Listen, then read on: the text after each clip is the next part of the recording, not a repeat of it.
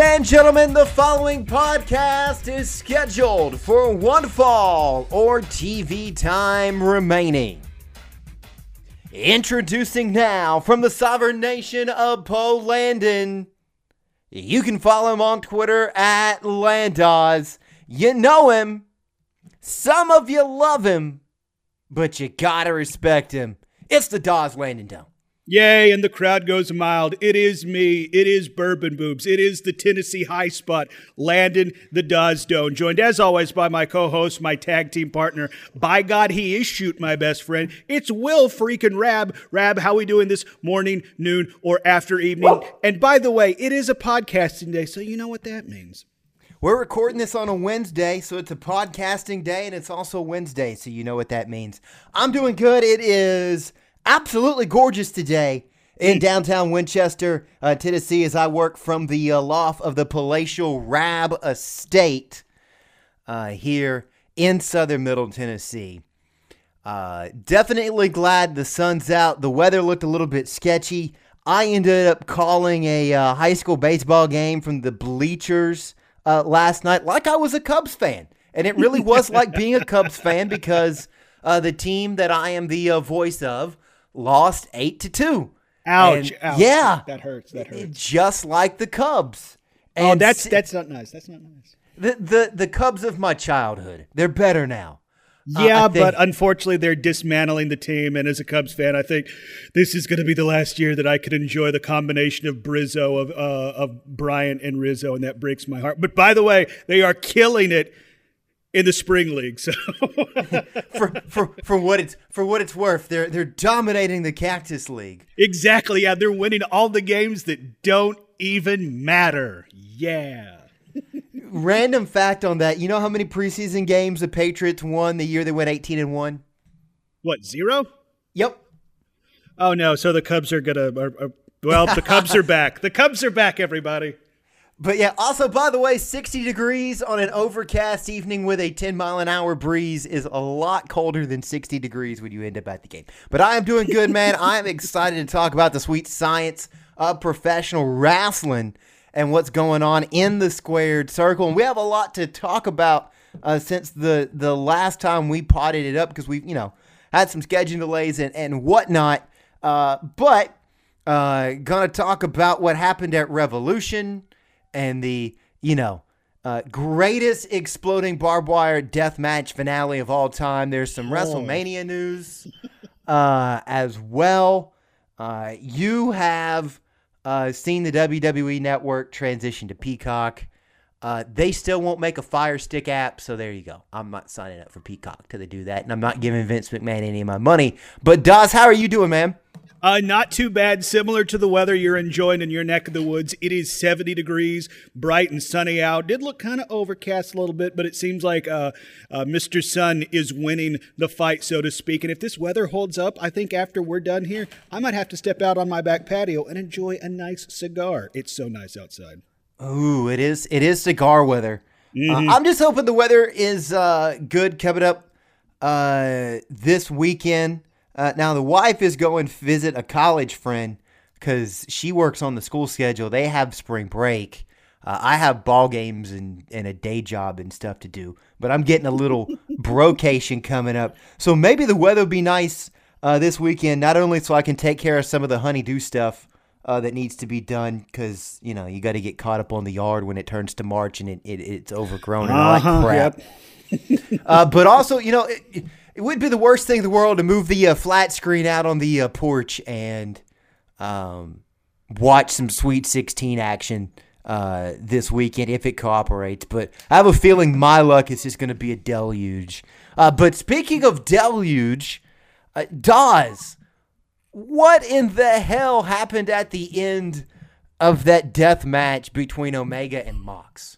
We'll talk about the match in a moment because I think the bell-to-bell was really good, but Jesus Christ. And Kenny Omega's shopping at the discount fireworks stand, apparently. Yeah, it would apparently appear so, especially if you believe the story that TK told the post-show media scrum. Yeah, what we got at the very end of Revolution when John Moxley laying practically dead, Eddie Kingston covering his friend to protect him. We got some legendary wrestle crap stuff. Like for better or for worse, this is going to be the one thing that people remember from this show. And it's unfortunate because I don't think it was AEW's best pay-per-view performance, but it wasn't a bad card by any stretch of the means. But I mean, like this is going to, like, when the sun burns out and the only thing left on this little rock we call Earth are cockroaches, Twinkies, and Cher, people are still going to be talking about the just complete botched ending of that exploding barbed wire death match. I mean, like, unfortunately, AEW had their very first, not famous moment, their very first infamous moment. So what was worse, the ending of that match or the debut of the Shockmaster?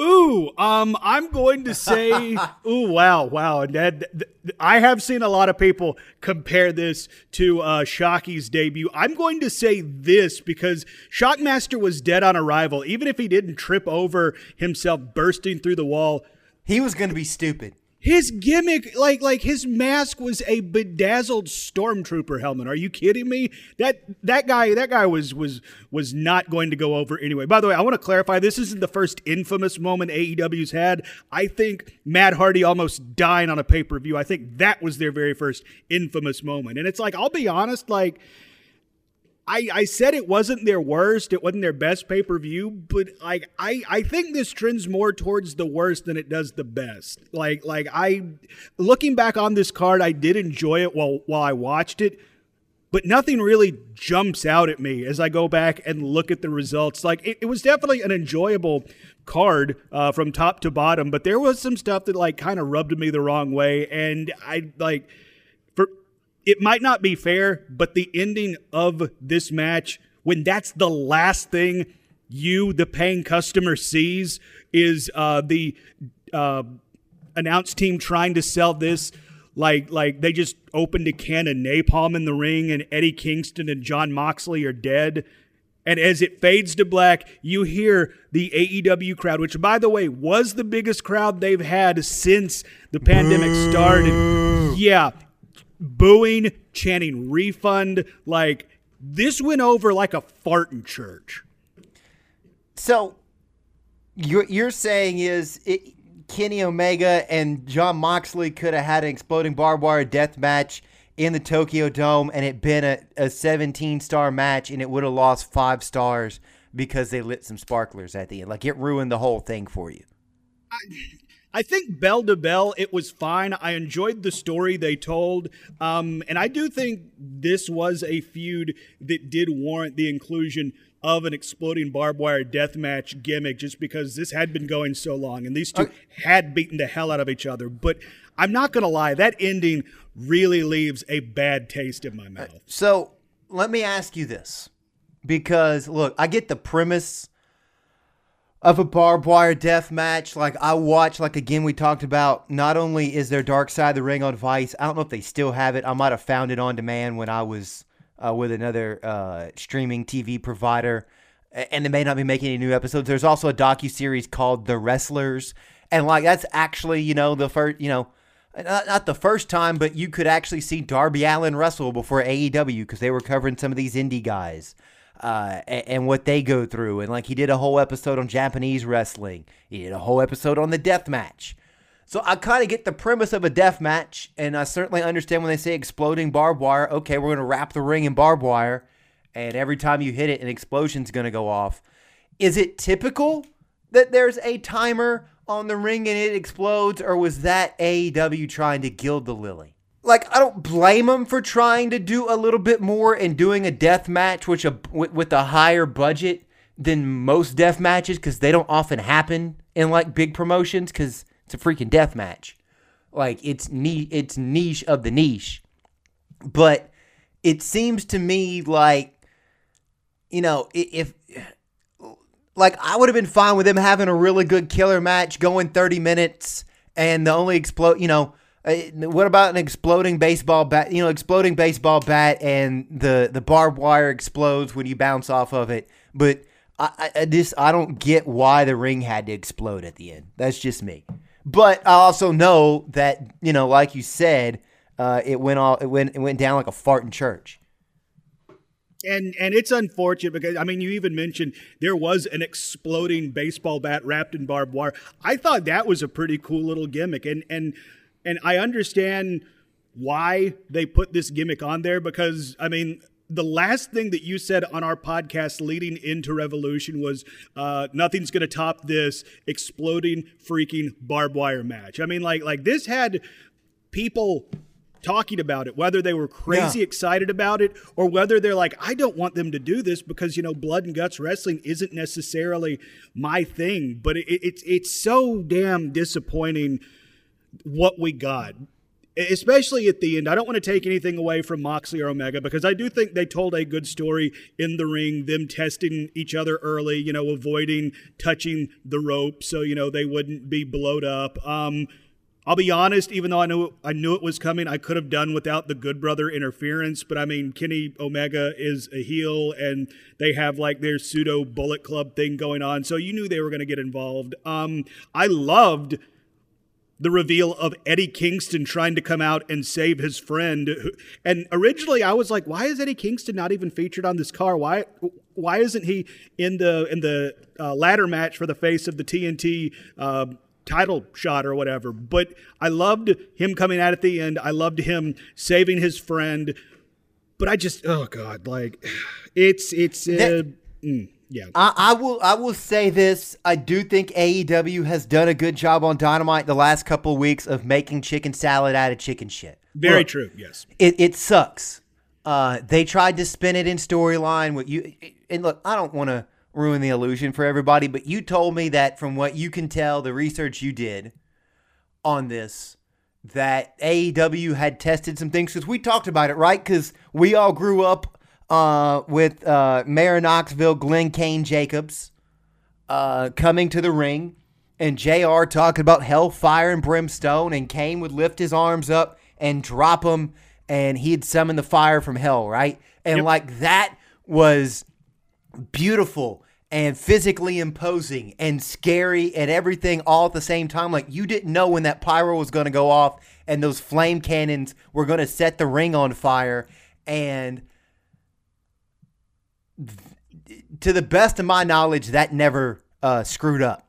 So I don't know what AEW intended. I know they had tested something more robust. I guess on the bright side, one thing, hey, you screwed up some pyro. We didn't end up with an incident because, WWE's had some, or wrestling's had some infamous incidents on some stunts not go well. Mm-hmm. Not to bring up any names because everybody just knows what we're talking about, and zip lines, and we'll just leave that there. So, we can contain this to just AEW. This isn't one of your performers falling, busting their heads, and making me, the paying customer, think, holy shit, did I just see Matt Hardy die on pay-per-view? So, look, you messed up some fireworks. AEW redeemed themselves really well. The promo that Moxley cut on the Dynamite right after Revolution, it pretty much fixed it kayfabe, even though everybody knows, hey, that in reality, AEW just screwed up. But I think it's all right kayfabe that you can kind of take a shot at Impact and you have that rivalry going back and forth. And hey, of course, the pyro screwed up because Don Callis is a dumbass. Nobody likes Don Callis anyway. So there you go. And then the tag match between the Good Brothers and Eddie Kingston and Jon Moxley last week was fantastic. And to see that two guys who were at each other's throats earlier in the year because Eddie kind of lost his way and got drunk on his ego, that blood ends up being thicker than water, is a great story. And I'm kind of excited to see what they can do with Mox and Eddie moving forward, because they do make a good duo, and they do have legitimate history from back in the day. So it makes sense, that the lone wolf Jon Moxley does have at least one friend in the company. Yeah, and I never thought I would wanted a tag team of Eddie Kingston and Jon Moxley, but after the pairing, after the promos they've done, I do think they did a good job saving face. I really like the pairing. I think if this went off without a hitch, the ending I'm talking about, I said it on the last podcast. I thought this is the way they were going to write Jon Moxley off. They were going to give him kind of that hero's death, then let him come back as the spirit of vengeance and try and get his revenge. I thought this, and if this does go off without a hitch, I think we would be entering into an Eddie Kingston, Kenny Omega program, which I think still might happen. Would have been killer. It's like I don't know if that's where they're going, because I guess the other big thing coming out of Revolution was the much hype, and in my words, completely overhyped debut of Christian Cage. It really seems like we're getting a Christian Cage, Kenny Omega program just based on Christian and, well, Kenny's actions over these last couple weeks on Dynamite. Don't get me wrong. Like, I love Christian. I love Christian Cage. In my entire life, I've bought one TNA piece of merchandise. Well, I bought a couple DVDs, but I bought one T-shirt, and it was a Christian Cage T-shirt, and it's like somewhere in a box I still have that thing. I consider myself one of his peeps. I was a massive fan of the Christian Coalition back when it was him and AJ Styles and Scott Steiner and Tomko back in TNA. But this reminded me a whole lot of, you remember when the pandemic started, or it was right around the beginning of the pandemic, and AEW had transitioned to dailies, and that was now the home of Dynamite, and Jon Moxley and Jake Hager had an empty arena match, and it was recorded and then played on the next episode of Dynamite, and Tony Khan got on social media saying this was amazing. It was one of, if not the best empty arena matches I've ever seen. So brutal. And it was meh. Exactly. Yeah. I think the way they talked about how this is a Hall of Fame caliber person, this person is going to outwork everyone. I don't know if those are necessarily wrong, but with the way it was hyped, I think this was another instance of AEW overselling and then under-delivering. Like if Christian had just shown up on Revolution, and people were like, wait, holy shit, Christian's here, that's awesome. I think people would have been really excited about it. But when you had it hyped and built to these unrealistic expectations of it's going to be CM Punk, it's going to be Brock Lesnar, it's going to be John Cena, like none of those options were realistic. And well, that's the important thing there, Dawes. None of those options are realistic. Like, John Cena's not dumb.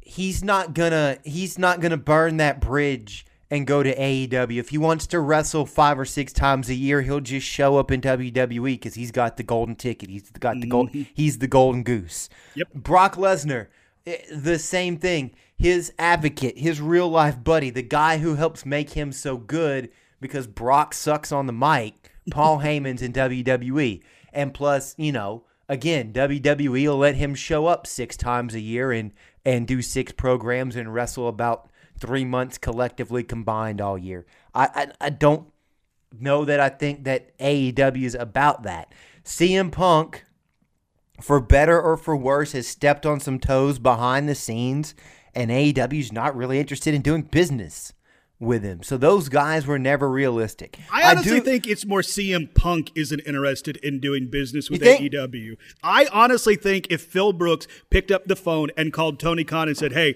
TK, you got a spot for me? He would be on the next Dynamite or the next pay-per-view, or like he would be on the next plane down to Florida. I honestly think this is Punk not wanting to come back. That could be true. So I think you're right in the idea that this was built up to be a major signing, but it's also that, the wrestling fan, we do it to ourselves at the same time, right? Mm-hmm. Oh, we want CM Punk to be in AEW so bad. And look, I get it would be fantastic, but it still is a pretty big deal for Christian to sign with AEW.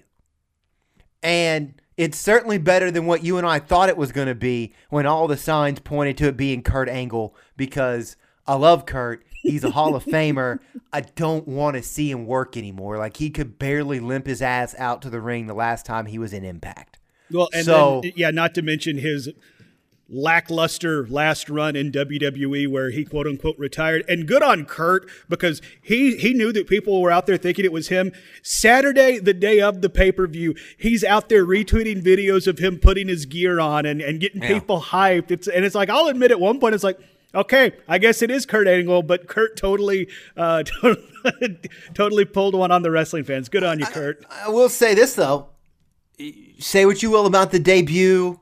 And look, I know AEW had the. Why am I getting WWE and AEW mixed up today? AEW has the ranking system, and I do think they need to figure out a way to work these storylines back to that mattering a little bit more, because things have gotten kind of muddied in that territory. Not that I think you have to be a slave to the rankings. If you got two guys that have some beef, if they can tell an interesting story, put them in a wrestling match, put them in a program for the title or whatever.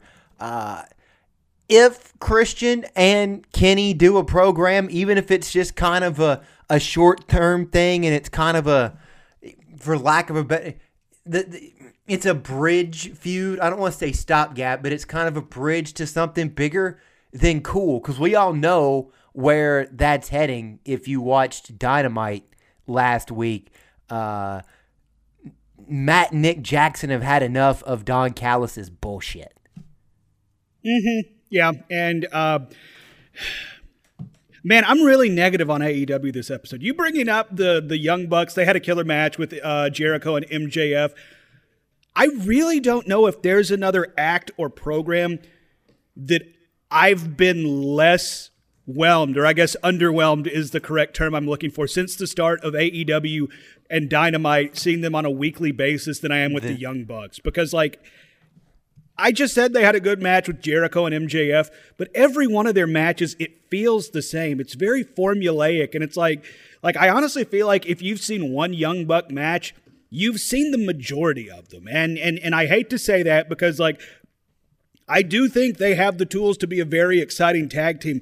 I'm just having a little bit of Buck fatigue, and I don't know if it's just seeing through the matrix, so to speak, and seeing their formula and seeing them hit the same spots over and over again, or if it's this program that they're in with Kenny Omega and the Good Brothers. I don't know if I can buy the Young Bucks as faces at this point. And even going back to their program with Jericho and MJF, the introduction of them like killing Papa Buck, it's like, was that really necessary for a match against a team that A, just came together, and B, won a battle royal to get the tag strap shot? I don't know, Rab. Maybe talk me off the ledge when it comes to the Young Buck, because I've about had my fill of the Bucks at this point. I'm not sure if I'm gonna be able to talk you off the ledge, but I'm just gonna tell you what I think, and let's see where we end up. And we'll let Bryce Remsburg slide in and make the 3 count here in a second.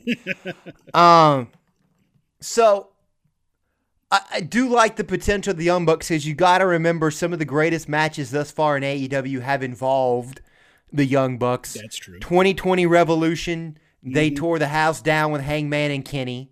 The FTR match where they got the straps was pretty solid. Several of their matches in the early stages of AEW with the Lucha Brothers were really good. They had a ladder match for the AAA tag strap or something like that. And that was awesome. And that was awesome. Heck, they had the Street Fight or whatever in Texas towards the end of 2019, right before, the world stopped. That was pretty good. They come out there with the football helmets and everything. They had a good street fight with Butcher and Blade. So I really like the in-ring product. And yeah, maybe it's a little bit formulaic. Maybe, I'm going to look for that a little bit more and see if that's resonating with me. They kind of do the same thing. I kind of get similar vibes that I get with the Bucks that you get with Cody, in that you at some point you know what's going to happen. And I don't know if the Bucks are as bad as Cody is about putting themselves over, because I think sometimes it makes sense in where they're at. for them to win, but there is kind of a routine to their matches. So I think it's some of that, although I think they've had some good matches, and even if it is a formula, it's a good formula. They're a good tag team. The biggest, if I had to have a flaw with the Bucks, is the booking. Yeah. To me, the booking is worse than the bell-to-bell. Because if you really think about it, every wrestler kind of has a formula. You know what I mean? I think you have to try to mix that up, but you also kind of sort of have to play the hits a little bit because you got to give the people what they want. Like, they say that's kind of a joke when Best Friends and Orange Cassidy embrace, but there's some truth to what Excalibur says. Ask any musician. They probably got 36 songs they want to play, but, people want to hear Hell's Bells and Thunderstruck. That's true. So I think the bigger thing is to figure out how to position the Bucks. And I think what you're talking about, sometimes it's hard to believe them as a face. So sometimes you kind of have to overbook. They have to be a little edgy. But if they get into a program moving forward where that's more the forefront with Kenny and the Good Brothers, I think I can believe that they're the face, because I think they can kind of present, hey, look, dude, we don't see eye to eye with Don Callis. We don't like how he's changed you. You can do whatever you want if this is how you need to be and be the cleaner and be this scumbag so you can be the world champion. You do you, but we got to look out for the company, basically, and become the company guys. Or Kenny and the Good Brothers just needed to decapitate him and they're off of TV for 6 months. I don't know, maybe something in between those is a little bit more even. But I think if they don't overbook it, I can kind of get behind, hey, it's the Bucks who are going to have to step in and stop their fellow EVP from running roughshod over AEW and doing whatever the hell he wants because he's on a power trip right now. But I think the Bucks booking is worse than is the issue I have, more so than, okay, they kind of do all the same stuff in the matches, and you're gonna get some stereo super kicks and tope cone hero and some flippy dips and some stunt monkey stuff, and then the Bucks are gonna get the pinfall and go over. So, I don't know. I still enjoy the in the ring product. That's just me. Okay, well, and when you do lay it out, I think you did kind of help me take a step back from the ledge, because I as you were laying it out, it's like, okay, you're right. Like they've had some of the best matches, most exciting moments in AEW history. So I think you made me realize it's like, yes, okay, I have seen through the Matrix, and I know we're gonna get that weird moonsault DDT combo. We're going to get super kick parties and stuff like that. But I think you made me realize my issue is more with the booking. It's like, I don't know. It's like, if you had told me when AEW started, all right, we're going to get a program featuring Kenny Omega, the Young Bucks, and the surprise involvement of the Good Brothers, I'd be like, awesome, I am down for this. But for whatever reason, I don't know. This program isn't grabbing me the way I'd hoped it had. I think the problem is sometimes you're trying to split the baby in half. So you kind of have simultaneous things going. You decide to have MJF and Jericho become the number one contenders for the tag deal. And then them losing to the Young Bucks is going to be the impetus for the next chapter in the story of the Inner Circle, and we'll get to that in a minute. But at the same time, you kind of have this weird thing going where, hey, yeah, because they have a history, the Bucks are excited because the Good Brothers are around. But the Good Brothers won't stop doing the Bullet Club thing, and the Young Bucks are not really 100% down for the AEW sort of through the Forbidden Door, kind of, sort of, but not really Bullet Club. And so you're kind of split between things, and trying to figure out what to do with that kind of leads to a mess booking-wise. And not that I think you can go out there and have bad matches, but the thing that always is more important to me, if I have folks that I know can work, and the Bucks can work even if they are a little bit formulaic, is I'm much more interested in what the story is. Yeah. Than, it's hey, surprise, surprise, the Bucks did a bunch of super kicks and won a match. Like that, at the same time, you got to give the people what they want. I want to see some clarity, and I think maybe if the Bucks here soon drop the straps to Death Triangle, and I think you could definitely have a good storyline along that. The Bucks kind of off their guard because they're worried about what's going on with Kenny and the Good Brothers, and they're not focused on Penta and Pac. I think that could help because you can get the Bucks into a good hardcore feud with their friends because they're not worried about, the tag champs ignoring the tag division and not defending the belts or whatever. Like, I think the best thing that maybe can happen for the Bucks is for their title reign to end soon. Yeah, I get that because this is definitely a program that doesn't need the tag straps. So speaking on Death Triangle, apparently it's come out that Pac is dealing with a small injury, so much so that on the latest episode of Dynamite, by the way, we're going to pull the curtain back here a little bit. The latest episode of Dynamite I'm referring to is the episode that is airing tonight, Wednesday, March 24th. Lucha Bros are getting back together with the Laredo Kid. So it seems like I saw that and I was actually excited about that. Oh, dude, me too. I remember Laredo Kid in, I guess, the very first Double or Nothing pay-per-view, the event that I guess was the genesis of AEW. It was AEW was their first before event, it was AEW. Yeah. But yeah, I'm excited to see the Laredo Kid back in the fold of AEW. I don't know if this is going to be a long-term situation or if this is going to be like a Maki Ito thing, featured for a couple weeks and then back to their respected promotions. Now, hopefully, speaking of Maki Ito, by the way, we had the grand opening and grand closing of Maki Ito and AEW since Revolution, but hopefully she'll be back on a more regular basis, just like I hope the Laredo Kid will be featured in AEW on a more regular basis. But you did make Was she the one who turned down the Dark Order on BTE this week? Yes, that is Maki Ito, yes. Yeah, we need more. We need more of that because she was really good. Oh, I love Maki Ito. She's such a unique character and a unique performer. She's insane. Love her, yes. But you did make reference to the next chapter of the Inner Circle story.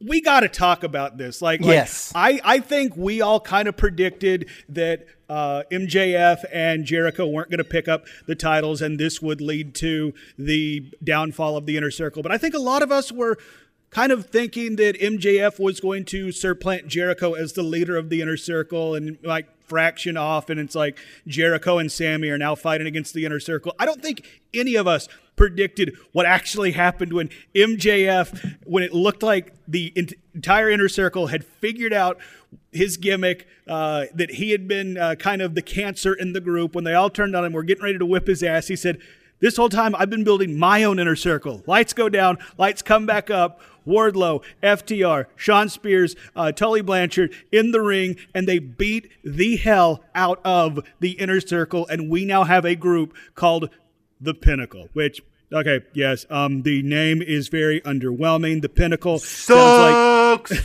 The Pinnacle sounds like a place you go to get clean or something. The Pinnacle sounds like a company that will sell you life insurance. It doesn't have the same panache as the Four Horsemen or D-Generation X or New World Order. But I love this team that they've formed, and I'm super excited to see where it goes. The Pinnacle sounds like the name of a sleazy mid-level strip club.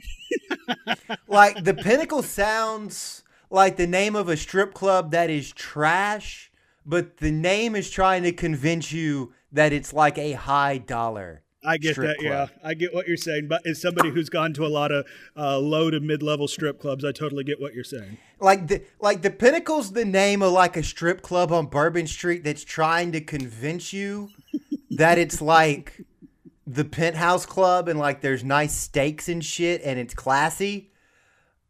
And it's not. It's the place where you pass out in a pee trough after the national championship game. Like that poor guy at Razzoos that one time that LSU and Alabama played in the national championship game and the South could not handle their alcohol. So the name sucks.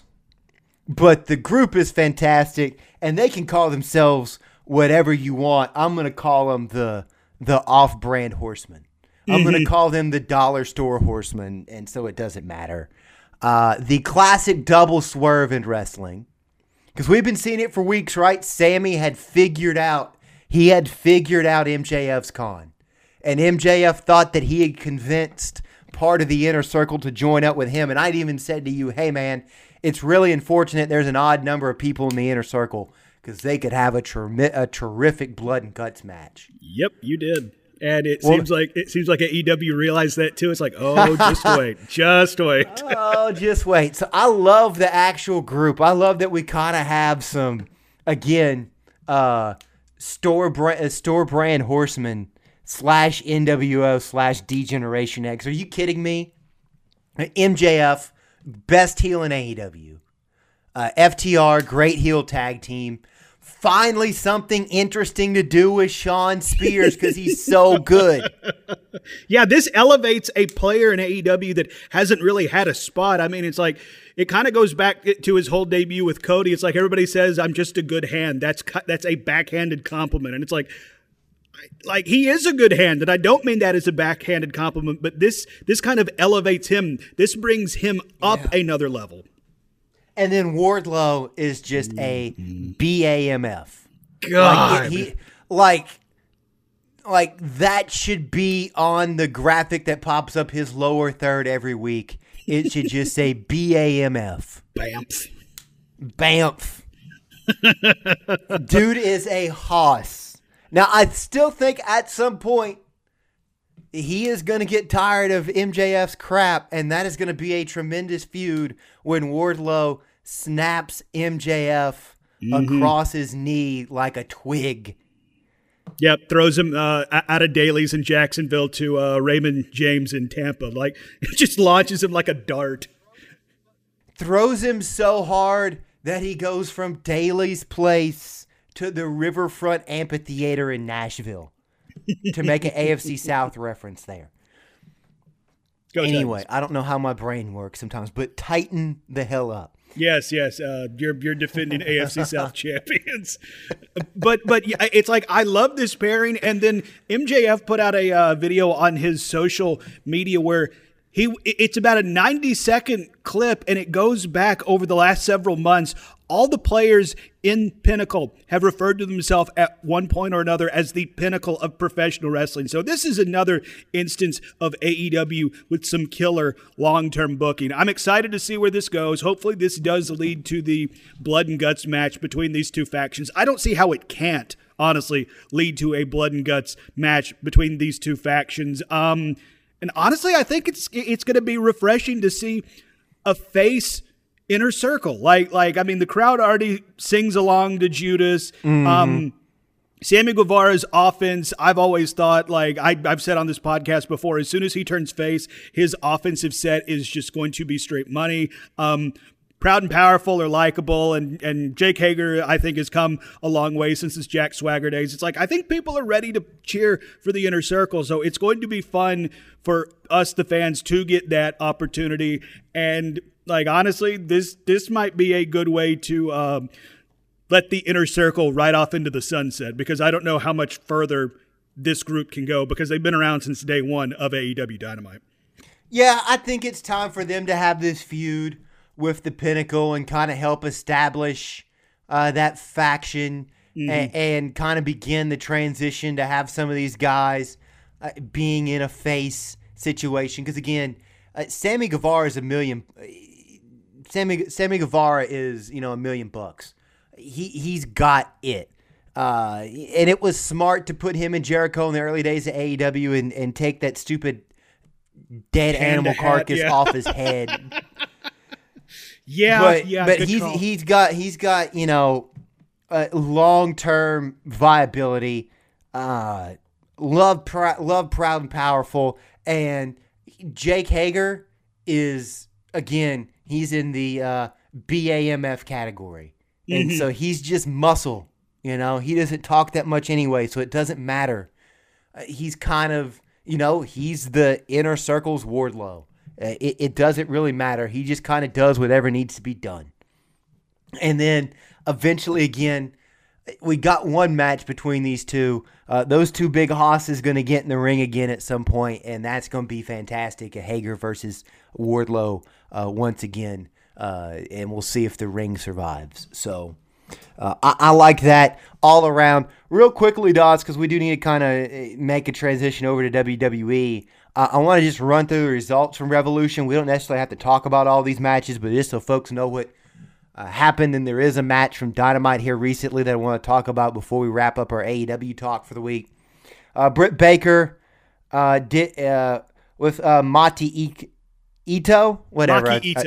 Maki Ito did defeat Riho Thunder Rosa, and of course we know the match that's set up that we're going to talk about in a minute. The Young Bucks got the win over the Inner Circle. Ray Phoenix helped the Death Triangle win the Casino Tag Team Battle Royal, and I am excited for Death Triangle versus Young Bucks when we get to that point. By the way, real quick, in that match, we ragged on the farty fireworks at the end of Revolution. Evil Uno, what the hell was that botch elimination in this tag team battle royal? Like they showed it on Being the Elite, so even if you didn't order the pay-per-view, like, holy crap, buddy.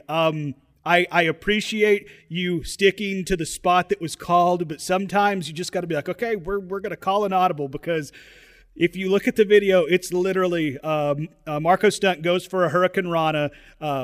Evil Uno stands up. There goes Marco, and he's like, "Oh crap, I'm supposed to go." So he literally runs himself into the ring post and eliminates himself.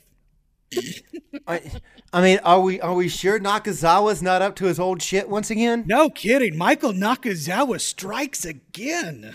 So the Death Triangle's the number one contenders, and they look like $1 million. And I am sort of digging this. Are they kind of a face right now in Death Triangle? Because I think they're kind of over with the crowd. Oh, they're definitely over. I don't know if they're full-blown face. I view them as tweeners. Yeah. I'm digging them right now. I'm glad they're getting reunited. I'm not even gonna waste my breath on what went down with Penta and Cody. If that was all that comes from that feud, if there's not more to that, my God, that was a waste, and that's all we're gonna say, because otherwise we're gonna be pissed off for 2 hours. But that was bullshit. Though we did get the image of Penta wearing a green St. Patrick's Day hat, which is just so damn hilarious. Him in his full wrestling getup wearing a like Party City hat and making fun of doing the Cerro Miedo with the Party City hat. And it was a great match. It was. And that's probably the end of that feud. It was a 2-week feud. So damn disappointing. Y'all. That could have been so good. Hopefully something comes of that. But Miro and Kip submitted the Best Friends. Miro doesn't really care about having another match with the Best Friends. Kip can't get over it because Kip sucks balls. And they might have another match. And I will go take a dump during that match. Yeah, they're having like a video game lumberjack match or something. I don't know. Just please end this feud. It's stupid. And make Miro a monster. I'm gonna go take a doo-doo during that match and put it on Twitch, and it's gonna be so much better than whatever the hell that is. Hangman Adam Page defeated Big Money Matt Hardy, and got Matt Hardy's first quarter earnings, and the Dark Order spin it on a bunch of stuff, even though they had that Chili's money rolling in. But Hangman got his lawnmower and almost flipped it over. Yeah, he did. Jesus Christ. Again, we talked about long-term storytelling in AEW. This is another example of AEW telling a story about how Hangman just wanted a new damn lawnmower, and it took him several months, but by God, he got his lawnmower. And there's all these people tuning into Dynamite who don't watch BTE, who just like that time that the Dark Order drove 14 Snapper lawnmowers out there are like, what in the fuck is going on? It's like, did they just get sponsored by Snapper or John Deere or something?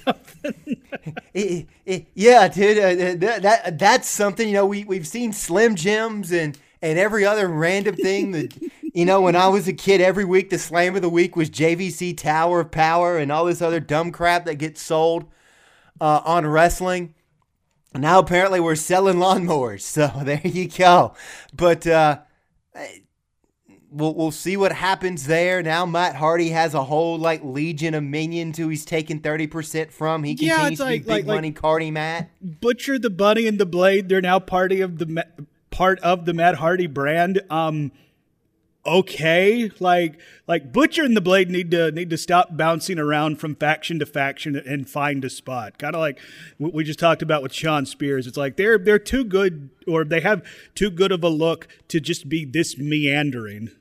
Yeah, it was kind of interesting that, like, at the blink of an eye, Eddie Kingston's family just gone. Just gone. Especially after his entire character was talking about how it's like, yeah, family means the most. He told the Blades like get your house in order. You got to get your house in order. We're all about family, and it's gone. And there's some deadbeats out there who wish they could ghost their family as good as Eddie Kingston. There's some people on the Maury Povich show are like, wait, you can just your family can just disappear because you feel like it and you want to go hang out with your buddy Mox? Okay, cool. Where can I sign up for that? Yes, I too would like to go hang out with my friend and drink alcohol in front of a fire pit. Scorpio Sky won the Face of Revolution ladder match and turned full heel and tried to break Darby Allin's ankle.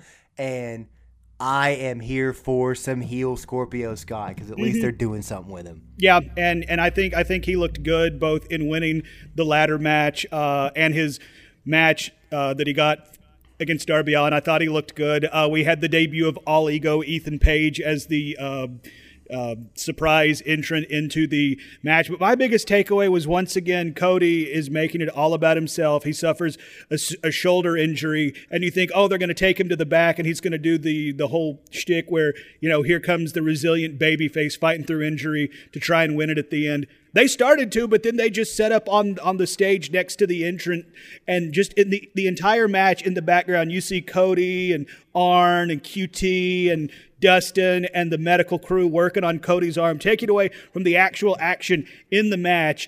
It's just like one more instance of me just rolling my eyes at the character that Cody Rhodes portrays on AEW television. And also, like, I understand, this is the whole concept of grabbing the brass ring.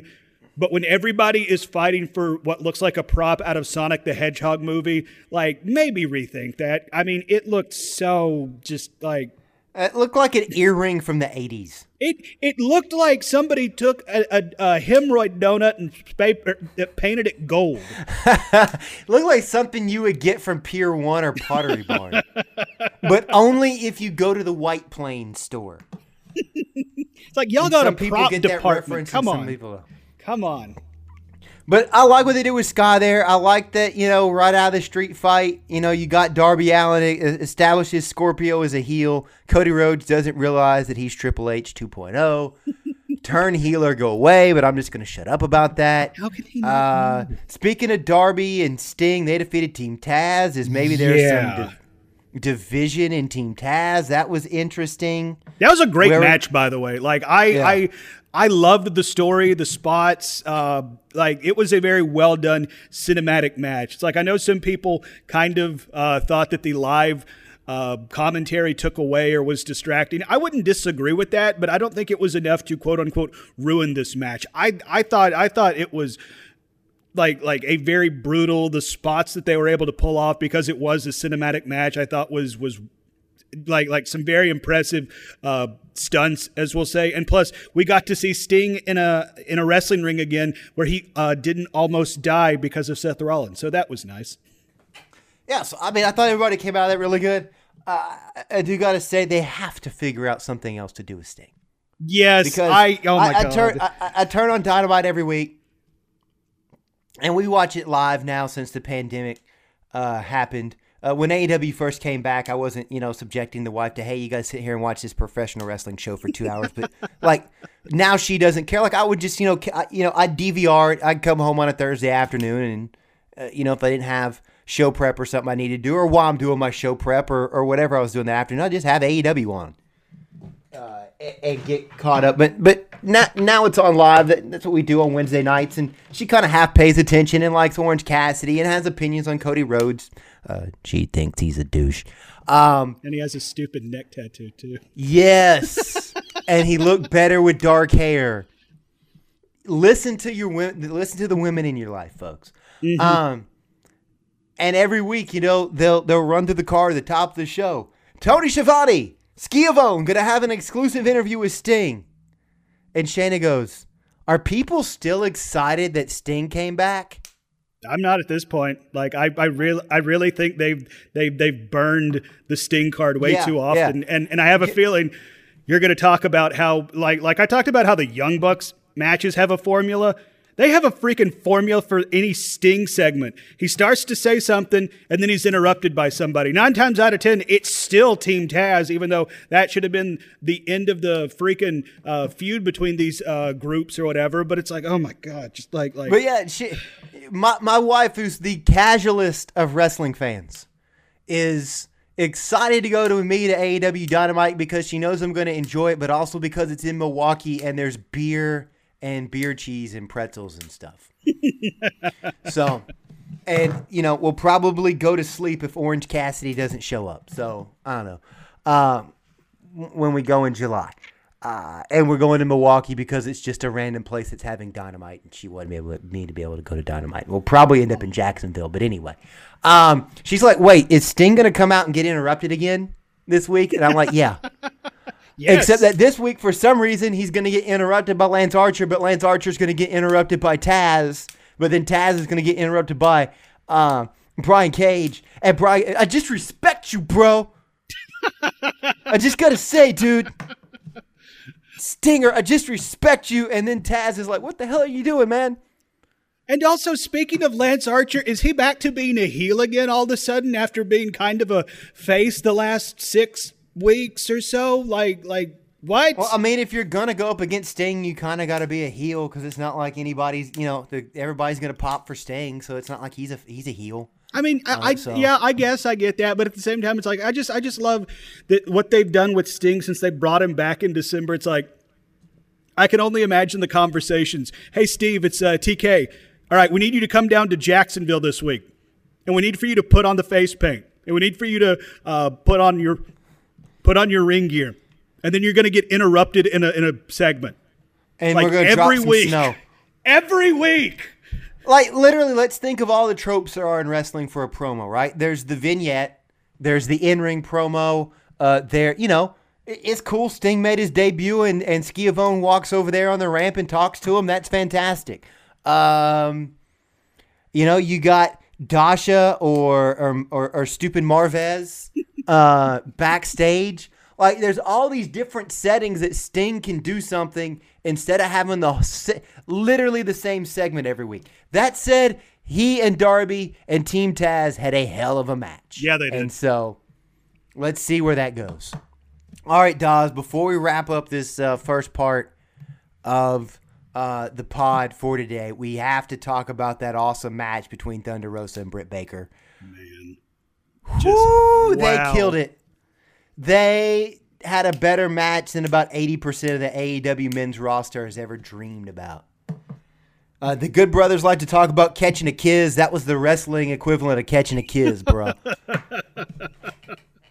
I mean, like, that was one of the best women's matches I've ever seen in my life. I would put this up there with the best stuff that WWE's done since they started the whole women's revolution. I would put this up there against Charlotte versus Becky. I would put this up there against Bayley, Sasha from NXT. Like, this match blew me away, and it's like I wasn't able to watch it live, so I got up on Thursday morning and I didn't read results, but I checked social media, and all I saw was people talking about how this match was one for the ages. This is a match that we'll be talking about for years to come. And I was like, okay, all right.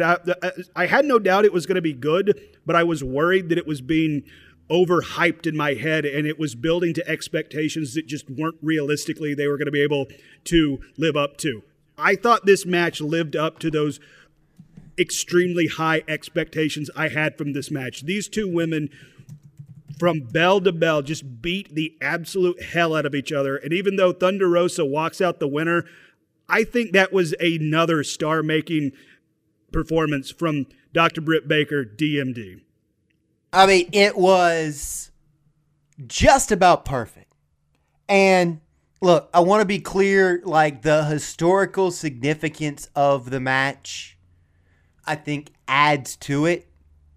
But if you take all the other stuff out of it, the match stands on its own just for the bell-to-bell wrestling. Mm-hmm. I think the idea, because look, it was St. Patrick's Day last week, and it was a special edition of Dynamite because they do that, right? They have the special branded kind of super card editions of Dynamite. There wasn't quite the build to this one because you're just coming off a Revolution, but it's a St. Patrick's Day Slam. It's the women in the main event. It's the women in a lights out match. I'm not going to get into it here. We've talked about it, and as I kind of think about it, I understand where you're coming from. There's some stylistic presentation things that I would do when I present a lights out match to kind of tone it down and make it look more like less sanctioned. But that's a conversation for another day, and that's just my opinion on booking things, but whatever.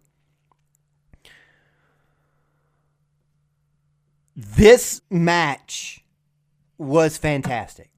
Number one, the historical significance. I mean, I don't think there's been a lot of women's lights out wrestling matches. There's not a lot of lights out matches that happen again in mainstream wrestling. It's kind of like the exploding barbed wire death match. That's not something that happens as frequently. It is something that I think to this generation doesn't make as much sense as it did back in the day, right, when there's still athletic commissions involved in wrestling. And so they would literally have to have legitimate unsanctioned matches because the athletic commission wouldn't let you do some of the stuff they wanted to do. So they say, okay, well, the real card's over, but this other thing's going to happen. So the historical significance of that, of women doing that, of main eventing Dynamite, and then the actual match, they beat the ever-loving crap out of one another. They told a tremendous story. Both came out of this looking like $1 million. Thunder Rosa gets her final revenge, I guess, in this say. She ends the feud, but just like when Britt Baker, and that was happenstance, but when Britt Baker bloodied herself at the Nightmare Factory and that made her a star, she was kind of turning heel. This cemented her at the top of the women's division. And look, y'all can do whatever the heck you want to do, but here very soon, Britt Baker needs to beat the piss out of Sheeta and get that belt. Yep. Mm-hmm. She might not and hold that's the what strap, I think about that. I mean, I do not feel like I'm overhyping it when I say that is an early candidate for 2021 match of the year. I'm not saying it'll end up being the match of the year.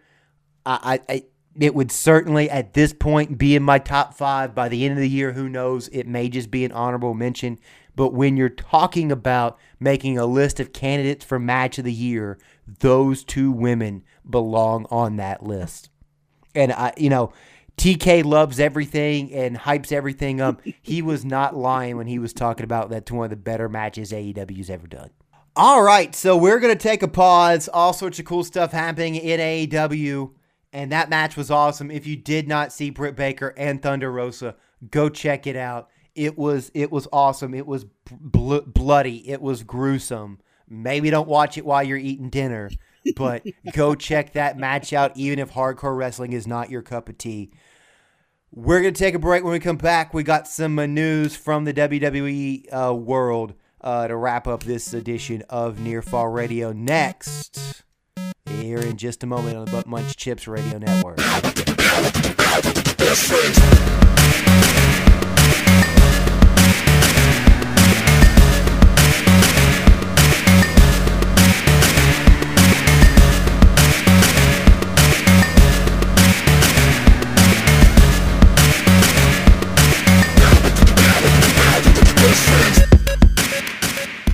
Welcome back to Near Fall Radio. He's still Rab. I'm still, what did I call him? The Tennessee High Spot. Yeah, I'm trying to get that over his nickname. It's me. It's Landon. Already talked about the happening. Bourbon Boobs.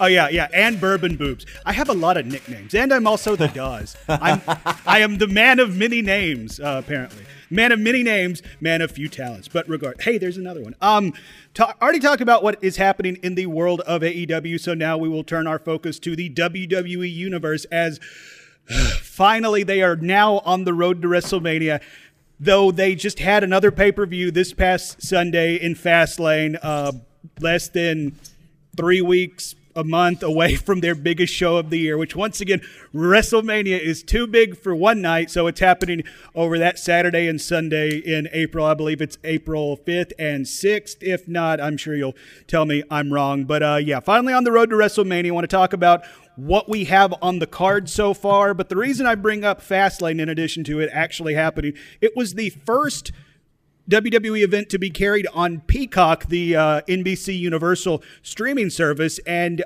it came out here recently that NBC Universal, or maybe WWE itself, has made some edits to some of the historical WWE programming that is featured on Peacock. Because right now, not the entire catalog or everything that was on the network is available. But what is up has had some trimmings, so to speak.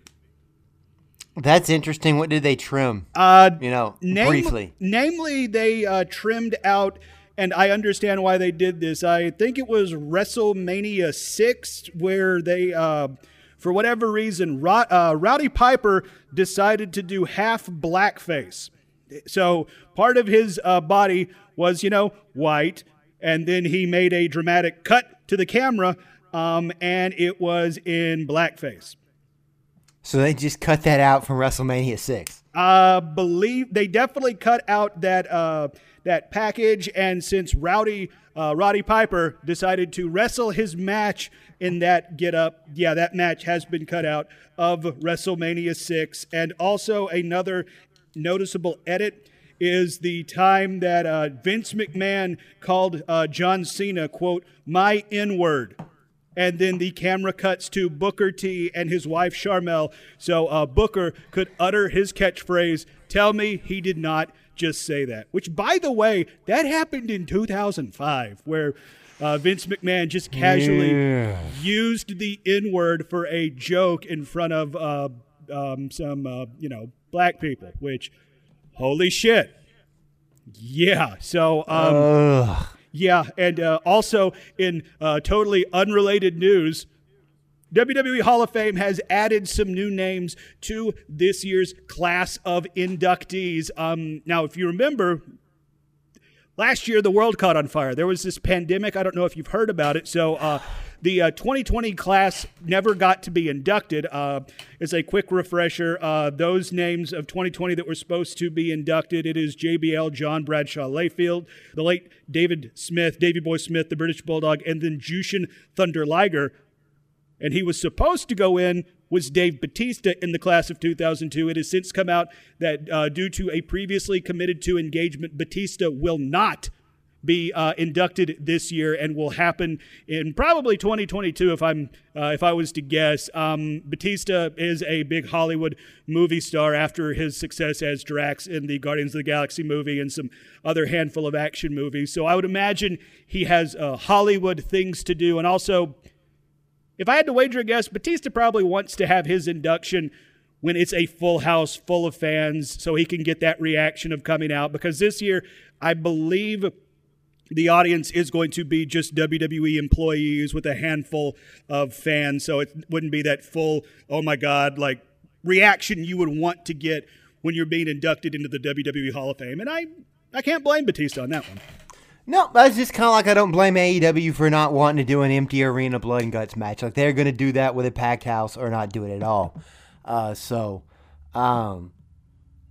don't blame Big Dave if the other guys want to go ahead and do it. Go ahead and do it.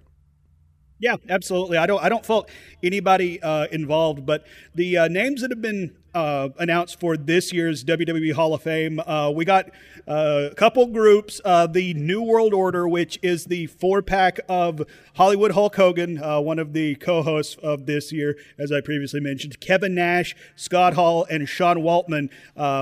Which, interestingly enough, this is going to be the second time that all 4 of these men are being inducted into the Hall of Fame. Hogan, Nash, and Hall have been inducted into the Hall of Fame for their singles career, and then Sean Waltman was previously inducted as a member of D-Generation X a couple years ago. Then Nikki and Brie Bella are being inducted. The Bella twins are going to the Hall of Fame. And then... Meh. I mean, like, I will say their early parts of their career where they were just kind of like there to be eye candy, I would agree with the meh. But I think the latter part of their career... I think they really did some good stuff in the ring. I mean, I don't think anybody's going to, mistake their work for, Savage, Steamboat at Mania. But at the same time, I think Brie and particularly Nikki really put in a lot of work to get better in the ring. And I think when they did call it a career, I think Nikki was one of the better performers in the Divas division. Now, granted, the caliber improved vastly after they left, but I do think to bridge the gap to get to the women's revolution we got, I think Nikki has to get a tip of the cap. I was a fan of her work when she did decide to call it a career. Another WWE Women's Champion that is going into the Hall of Fame this year is Molly Holly, which I was a big Molly Holly fan when she was in the ring. Great worker in ring. Granny panties. Yeah, thank you for bringing that up. Unfortunately, her most memorable, gimmick or character or anything like that is making fun of the underwear that she wears. And oh, what a time to be alive when that was the trash they'd hit on WWE, and we just thought it was normal. I know, and I'm sure when she's inducted into the Hall of Fame in a few years, Mickie James will get to look back on the Piggy James storyline where apparently they were fat-shaming Mickie James when, in fact, she was not fat. Another name that's being inducted into the WWE Hall of Fame, rightfully so in my opinion, the man that nearly brought WWE down, or WWF back then, nearly brought them down. No, I'm not talking about the federal government going after Vince on steroid charges. I'm talking about Eazy-E, Eric Bischoff. Now, Eazy-E definitely deserves to be in every wrestling Hall of Fame on the face of the earth. We're going to start a Nearfall Radio Hall of Fame, and the only person that's going to be in it is Eazy-E. I'm okay with that. Like this was not planned out, but I am okay with this breaking news. And speaking of breaking news, this came out the day we are recording this podcast. Rab knows about one of them, but he doesn't know about this. Right before we started recording, the Great Khali was announced to be going into the WWE Hall of Fame. And no, I'm not joking. Oh my God. Really? Yes, I know. Like he makes Drew Carey look like he deserves to be in the WWE Hall of Fame. Vince McMahon can't help himself with his big man fetish. Like I just like, wow. There's he's a one-time world heavyweight champion. He was the first Indian world champion in WWE history, and quite possibly one of the worst work rates. But Yeah, so there's that, and then the one that Rab does know about, this one hits somewhat locally for me. It's my current mayor. Glenn Kane Jacobs was told by The Undertaker on WWE Bump he is being inducted into this year's WWE Hall of Fame, and that is a pretty full class. We still got a little bit of time, so who knows if they'll add anybody else, but Rab, thoughts on the WWE 2021 Hall of Fame class so far?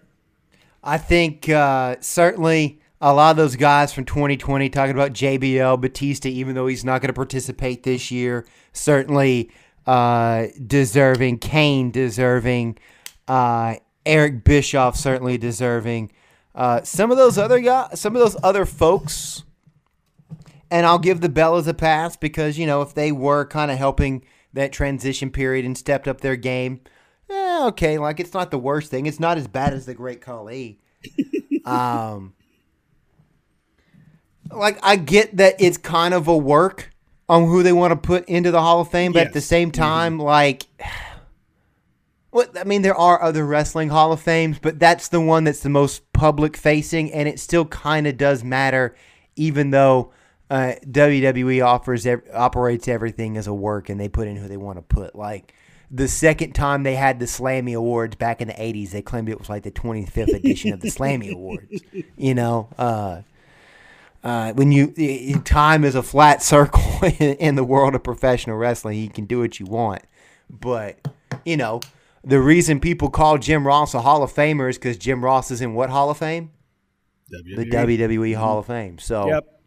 And you are right. This is kind of just a concept, not necessarily a thing. At least as of this recording, there's no, brick and mortar building you can go to, pay a ticket, and go look at, the busts of Hall of Famers or stuff like that. There's always been reports out there that they're going to build something like that. I wouldn't be surprised if Orlando, Florida ends up being the home of the WWE Hall of Fame, especially since WWE now has an imprint in Florida with the Performance Center and NXT. But it's like, okay, yeah, this is fine. Am I going to watch it? Nope. Will I read the highlights and watch the clips on YouTube the next day? Yup. But it's like, okay, I mean, this is just now a part of WrestleMania weekend. Like, it's the Hall of Fame, it's an NXT takeover, and then it is WrestleMania. But because WrestleMania, again, it's too big for one night, pal. Like, I honestly think the WrestleMania schedule actually started while we were recording this in March. There's so much going on. Like WrestleMania's 2 nights. They got the Hall of Fame. There's an NXT takeover. Then not to mention your regularly scheduled Monday Night Raw, your regularly scheduled Friday Night SmackDown, your regularly scheduled NXT. Like, holy shit. There's only so many hours in the week, and I can't dedicate them all to professional wrestling. So, tip of the cap, and also my condolences to these podcasts and YouTube channels that all they do is recap WWE programming and get content out the day after it happens, because those people are going to get no freaking sleep that WrestleMania weekend, which, by the way, it's April 10th and 11th, not 6th and 7th, like I previously mentioned. My mistake, guys. But yeah, happening. I do like WrestleMania being 2 nights. It's much better than having an 8-hour card. And it is the granddaddy of them all. Now, I get that they weren't the first to do it because the big shows in Japan are sometimes 2 nights, Wrestle Kingdom and whatnot. Yep, Wrestle Kingdom. I think going forward, WrestleMania should stay 2 nights. Now, maybe they should streamline some of the other programming, but I like the big card being 2 nights. Yeah, absolutely, because it's like I'll admit it's like I've fallen asleep several WrestleManias when it was like this 8-hour freaking slog. Like, and I couldn't imagine like those poor fans that go to WrestleMania. I remember the year it was in quote unquote New York, but it was actually New Jersey. Tons of fans got stranded because the main event ended well after midnight and public transit had shut down by that point. So there were people just stranded who used the subway to get there, but they couldn't use it to get back. So it's like, if WWE's smart, they'll keep it 2 nights. And plus, hey, Vince, I know you like money. Instead of 1 night of tickets, you can now sell 2 nights of tickets. That's such good shit, pal. But speaking of WrestleMania 37, and it being too big for one night, let's go ahead and talk about some of the matchups we now have on the card. We already have 8 matches on the card. Yeah, holy Jesus. There's still like 3 weeks to get there. We have an episode of Dynamite booked plus some matches for Dark. Yeah, no kidding. Like people want to give AEW Dark grief for running like 8 hours. Like, holy crap. Can I just say, though, like, I think eventually once the pandemic gets sorted out, Dark won't be 4 days long. That's Tony Khan out of the goodness of his heart not wanting to send these indie guys home who bust their ass to get down there and pay their own way and maybe get to be extra enhancement talent.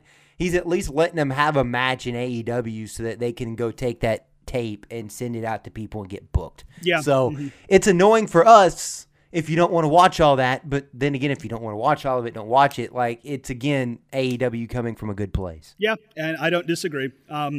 So far at the top of the, card, and Wikipedia has this broken down into night 1 and night 2. I don't think that Wikipedia knows anything what's going night 1 and night 2. They definitely don't. Like, what, you're telling me a source that anybody can make edits to doesn't know something, Rab? Come on. I'm shocked.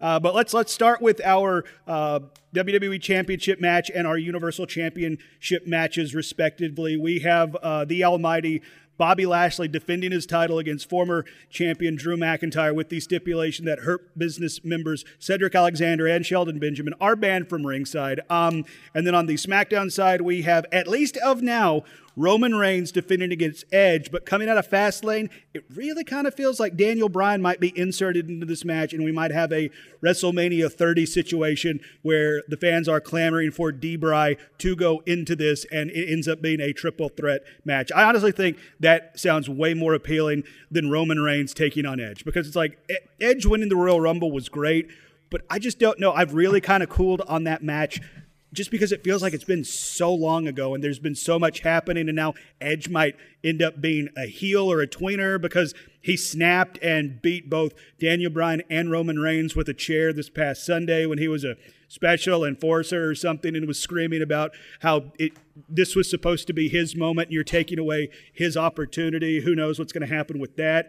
On the women's side, Women's SmackDown champion Sasha Banks defending against Lady Vol for life, Bianca Belair. I personally, and there's been some campaigning on social, I hope this is one of the main events for one of the nights. I think those two are going to go out there, tear the house down. It drives me insane that a character named Reginald the Sommelier has been the linchpin of this story, and how Reginald the Sommelier is being booked as the focal point of the WWE Women's Division. That drives me insane, but that's for another podcast. And on the Raw side, Raw champion Asuka will be defending against the newly debuted Rhea Ripley, and I think that's going to be a killer match. Rhea Ripley, I think, got the short end of the stick last year when she had to do the JOB for the NXT Championship against Charlotte Flair.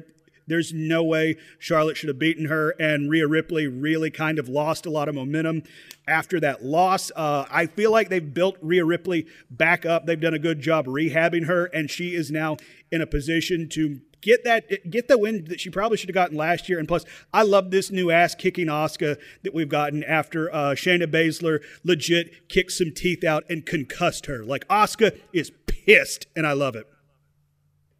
Yeah, some of these sound, pretty good. I think Lashley and McIntyre is just kind of, straightforward. McIntyre lost to The Miz. Bobby Lashley cashed in his opportunity, his payment for helping The Miz get what he wanted and becomes the champ. And,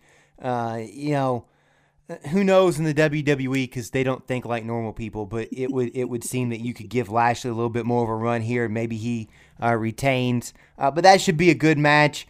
Obviously, Lady Vol for life, Bianca Belair, rooting for her in the SmackDown Women's Championship match versus Sasha Banks. That should be pretty good. I think the Edge Roman Reigns match represents the big problem with WWE is they have this bloated, antiquated way of doing things. Obviously, they're not doing house shows right now, but the fact that we're in 2021 and you're still booking house shows because you just, you can't change your ways, theoretically, and all the TV programs and having to have a pay-per-view every month, even though, what would you guess, Dawes, probably 90% of people watch on the network?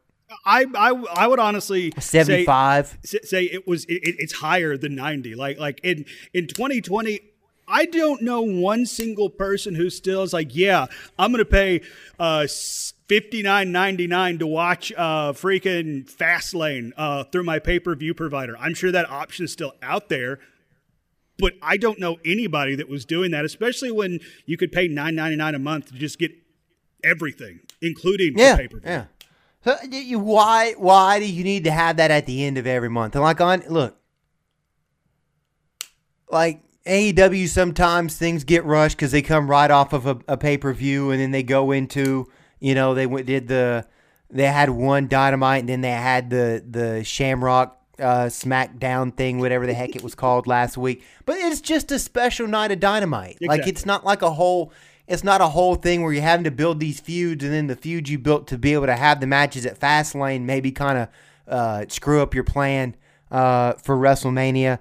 Like you said, Asuka's been on a tear. Since I'm trying to think, didn't she win the Rumble or something last year? I'm trying to remember. It was a couple years ago when she won the women's. Won the championship, yeah, and had that real emotional moment and all of that stuff, and that kind of gave her a spark. And then, like you said, Ripley's rebounding from having to do the job for Charlotte Flair.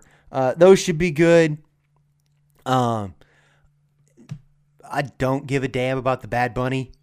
Like Whatever the heck he's doing. Like, yeah. I'm not saying it's awful. I don't care. Cool. Whatever. I mean, you have to remember, this is WrestleMania. There's always that celebrity involvement that Vince wants. And originally this was being pitched as Damian Priest and Bad Bunny teaming up to take The Miz and John Morrison on. As of now, it's just been booked as a straight up singles match. And there had been reports that Bad Bunny really had been training hard because he is a legit wrestling fan. Like, he grew up a wrestling fan. He understands how wrestling works. So if he put in the work and WWE feels confident for him to get in the ring by himself, I'll be honest, that's going to intrigue me way more than a tag match involving Bad Bunny would be, because Bad Bunny doesn't have Damian Priest to hide behind. It's like, I will say, I think it's kind of unfortunate for Damian Priest, who, like, I'm not saying he hasn't gotten a rub from this Bad Bunny program, because people outside of the wrestling world are talking about this. Hip-hop fans of Bad Bunny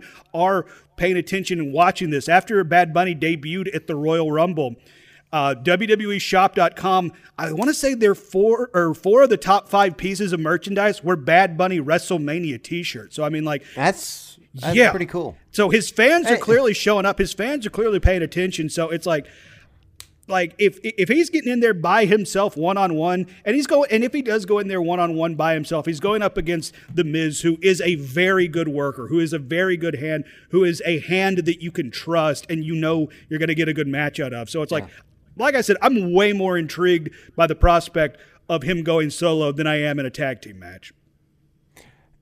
So yeah, we'll see. I mean, we'll see how that works out.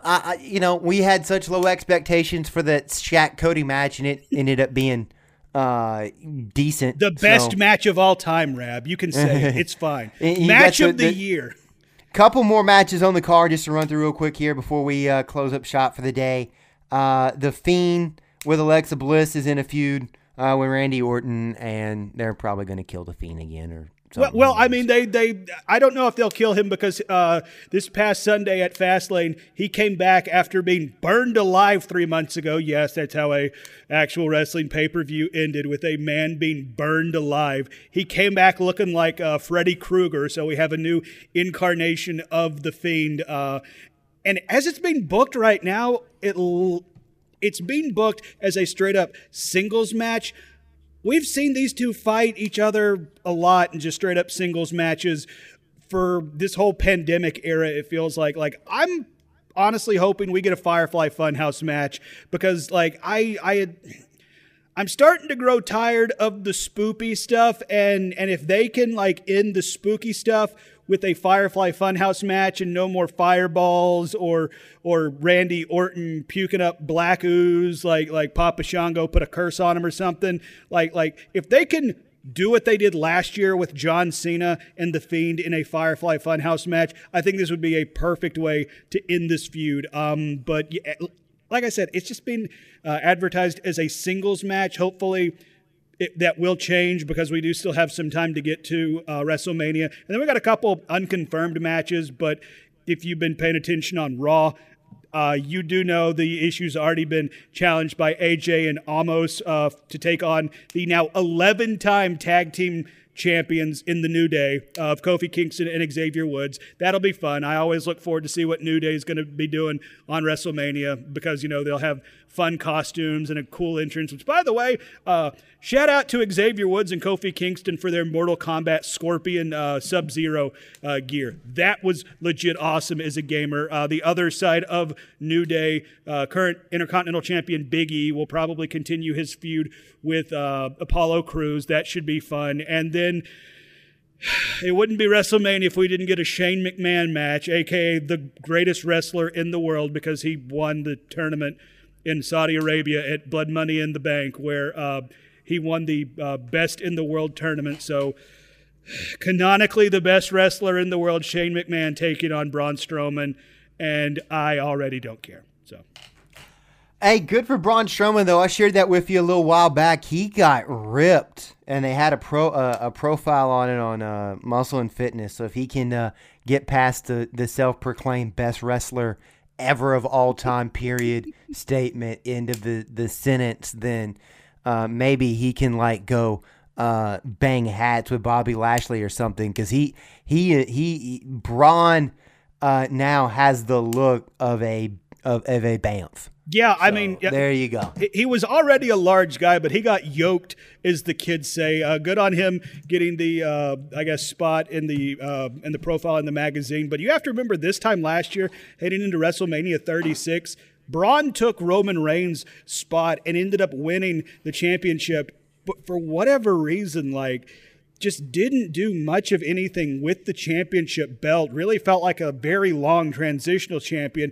And I hope Braun Strowman can get back to the level he was a few years ago when he was, doing Braun Strowman feats of strength every night on Raw, flipping over ambulances, pulling down scaffolds with a grappling hook, and throwing car doors at people, and that's when Braun Strowman was at his absolute hottest, when people wanted to see Braun take that next step. For whatever reason, WWE was hesitant to pull the trigger. And when they finally did pull the trigger, it just kind of fell flat. So hopefully this can start the, rehab process of Braun Strowman. Because, we know Shane McMahon is signed up to kill himself every time he steps in the ring by jumping off some inexplicably tall structure, because he likes to do that. So hopefully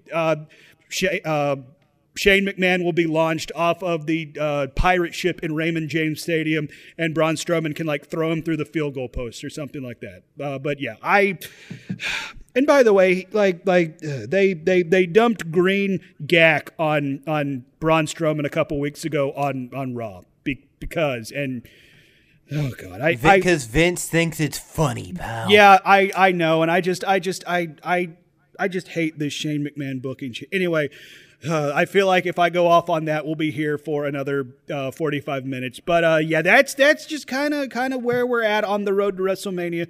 Got a couple more weeks to get there. I think I'm going to enjoy more of this card than I'm not. I am looking forward to it, especially it being over 2 nights. And I'm interested to see what the final card's going to look like, because I still I think Kevin Owens and Sami Zayn might end up facing off against each other, and that'd be a fun story and match to see on the grandest stage of them all when it comes to the world of professional wrestling. Rab, thoughts on this year's WrestleMania card, or anything else going on in the WWE for that matter? Man, I hope it's a good card. I hope it goes off well for the performers, and Bianca Belair wins a women's championship. But, I started voting with my dollars a long time ago, and I don't like the way WWE does things, so I don't invest in the product. But I want them to do well because, having 2 competitive successful wrestling companies is good for business. The WWE got like it was because there was nobody who could check them and put them in line. So yeah, and for the first time, it really feels like there is a legit competitor to the WWE in All Elite Wrestling. They're still not there yet. They, as we saw at Revolution, they still have spooty fireworks and random stuff like that. But it's been about 20 years since the WWE has had legit competition, and we just came up on the 20th anniversary of the doors closing on the last competition WWE really had, and that's World Championship Wrestling, WCW. So Rab and I thought it would be interesting to look back on the death of WCW with 20 years of hindsight, because I'll admit, and we'll get into this more in a future podcast, I will admit I've changed my views on a lot of this stuff from when it initially happened, but look for that in your podcast feed probably sometime next week. So just want to tease that. And if you have any thoughts on the closing of WCW, or you want to get at us with some of your favorite WCW moments, Rab, where could they get at you on the socials? They can tweet at us at the show at Near Fall Radio, right? They absolutely can, and we sometimes interact with y'all. No, we Rab. If you talk to us on the socials. We'll talk back. Yes. We promise. Yeah, we absolutely will. We might not necessarily always agree with everything you say. Like, I probably won't agree with you. Yeah, Rab There's is probably a 99% chance that I will not agree with what you had to say. Yeah, Rab is the more contentious of the two of us. I will just go ahead and tell you that. But yeah, get at us on the social. That's twitter.com/nearfallradio. And then if people want to get involved with you and your day job, Rab, where could they do that? Check me out at Rab Will. Also, go subscribe to the WCDT Radio podcast. We just have a feed for everything going on at the station. Check out my program, Off the Bench.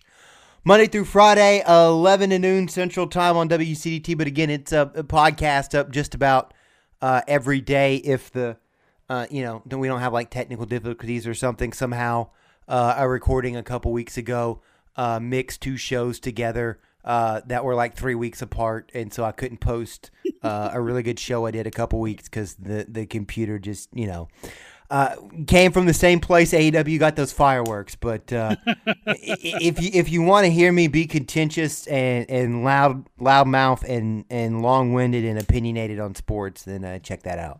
So did that episode sound anything like that match on AEW Dynamite where somehow they started getting feed from an NBA game? I'm in the middle of talking about whatever I'm talking about in a segment, or I think I'm it's in the middle of like a commercial break and halfway through selling you some like Dodge pickup trucks. What up, Hangman?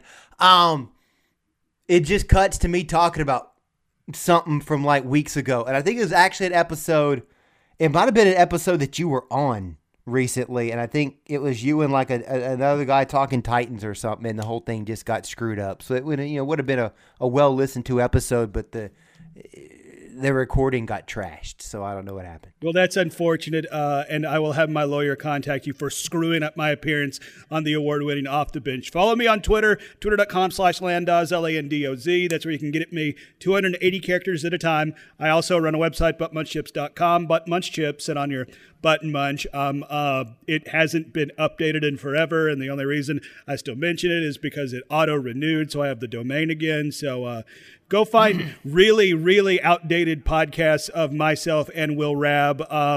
There's a Season 8 rundown of Game of Thrones with Game of Thrones talk. And then if you want to hear some college radio stuff I did, if you want to hear the origins of this, as I point to myself, it's a audio podcast, pal. Good job. Go check that out. Once again, buttmunchchips.com. I also appear on the Monday Morning Monorail podcast, a podcast of the happenings at the House of the Mouse down in Orlando, Florida. Kind of went on a hiatus, and then I decided, you know what? I'm bringing it back. So there's an episode of me, episode 149, just doing a very small, quick podcast on that. It'll probably be coming back in some form, some iteration, so be sure to subscribe there. And then speaking of subscribe, be sure and subscribe to Near Fall Radio in the iTunes store. Subscribe and leave us a review. Remember, 5 stars or GTFO. And I also appear on The Phil Show, News Talk 98.7 WOKI, radio station locally here in Knoxville, Tennessee, streaming 6 to 10 a.m. Eastern Standard Time at newstalk987.com. Also available in the iHeartRadio app and the News Talk 987 app as well. Damn, my plugs are long, dude. I got like 47 other things I could plug, but I just keep it simple. If you follow me on Twitter, you'll probably see all the other stuff that, I got going on, links to pod and stuff, because, retweet. Yeah. Looking forward to seeing what's happened, especially here going forward in AEW, Dawes. And, like we said, we're on the road to WrestleMania and hope it's a really good show. So yeah, card seems to be shaping up well, and I do look forward to seeing what's next in the house that Khan built. So for the Will Rabb, I am A. Landon Doan. Thank you so much for joining us on another edition of Near Fall Radio. You've been great. We've been Near Fall. Thank you very much, and have a good night.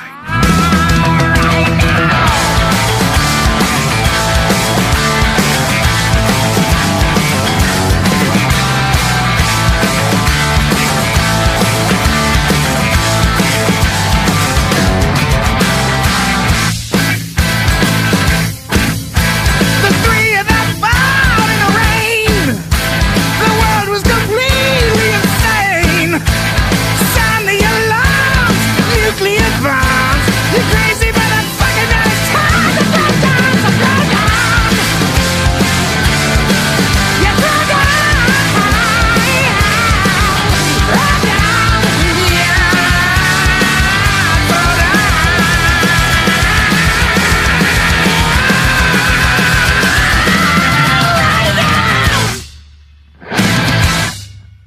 Them boys are good. Yeah, they're good. They're good. I mean, I'm still whoop their ass, but they're good. Featured for a couple weeks and then back to their. Did you cut out? 1, 2, 3, 4. 1, 2, 3, 4. Rab, are you there? Rab, Yeah. I'm here, man. You froze up talking about being excited about Laredo kids. So okay, all right. Yeah. You asked me, did you cut out? And then you cut out. So yay!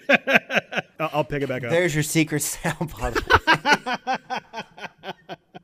They happen so naturally. Thank you, bad internet connection.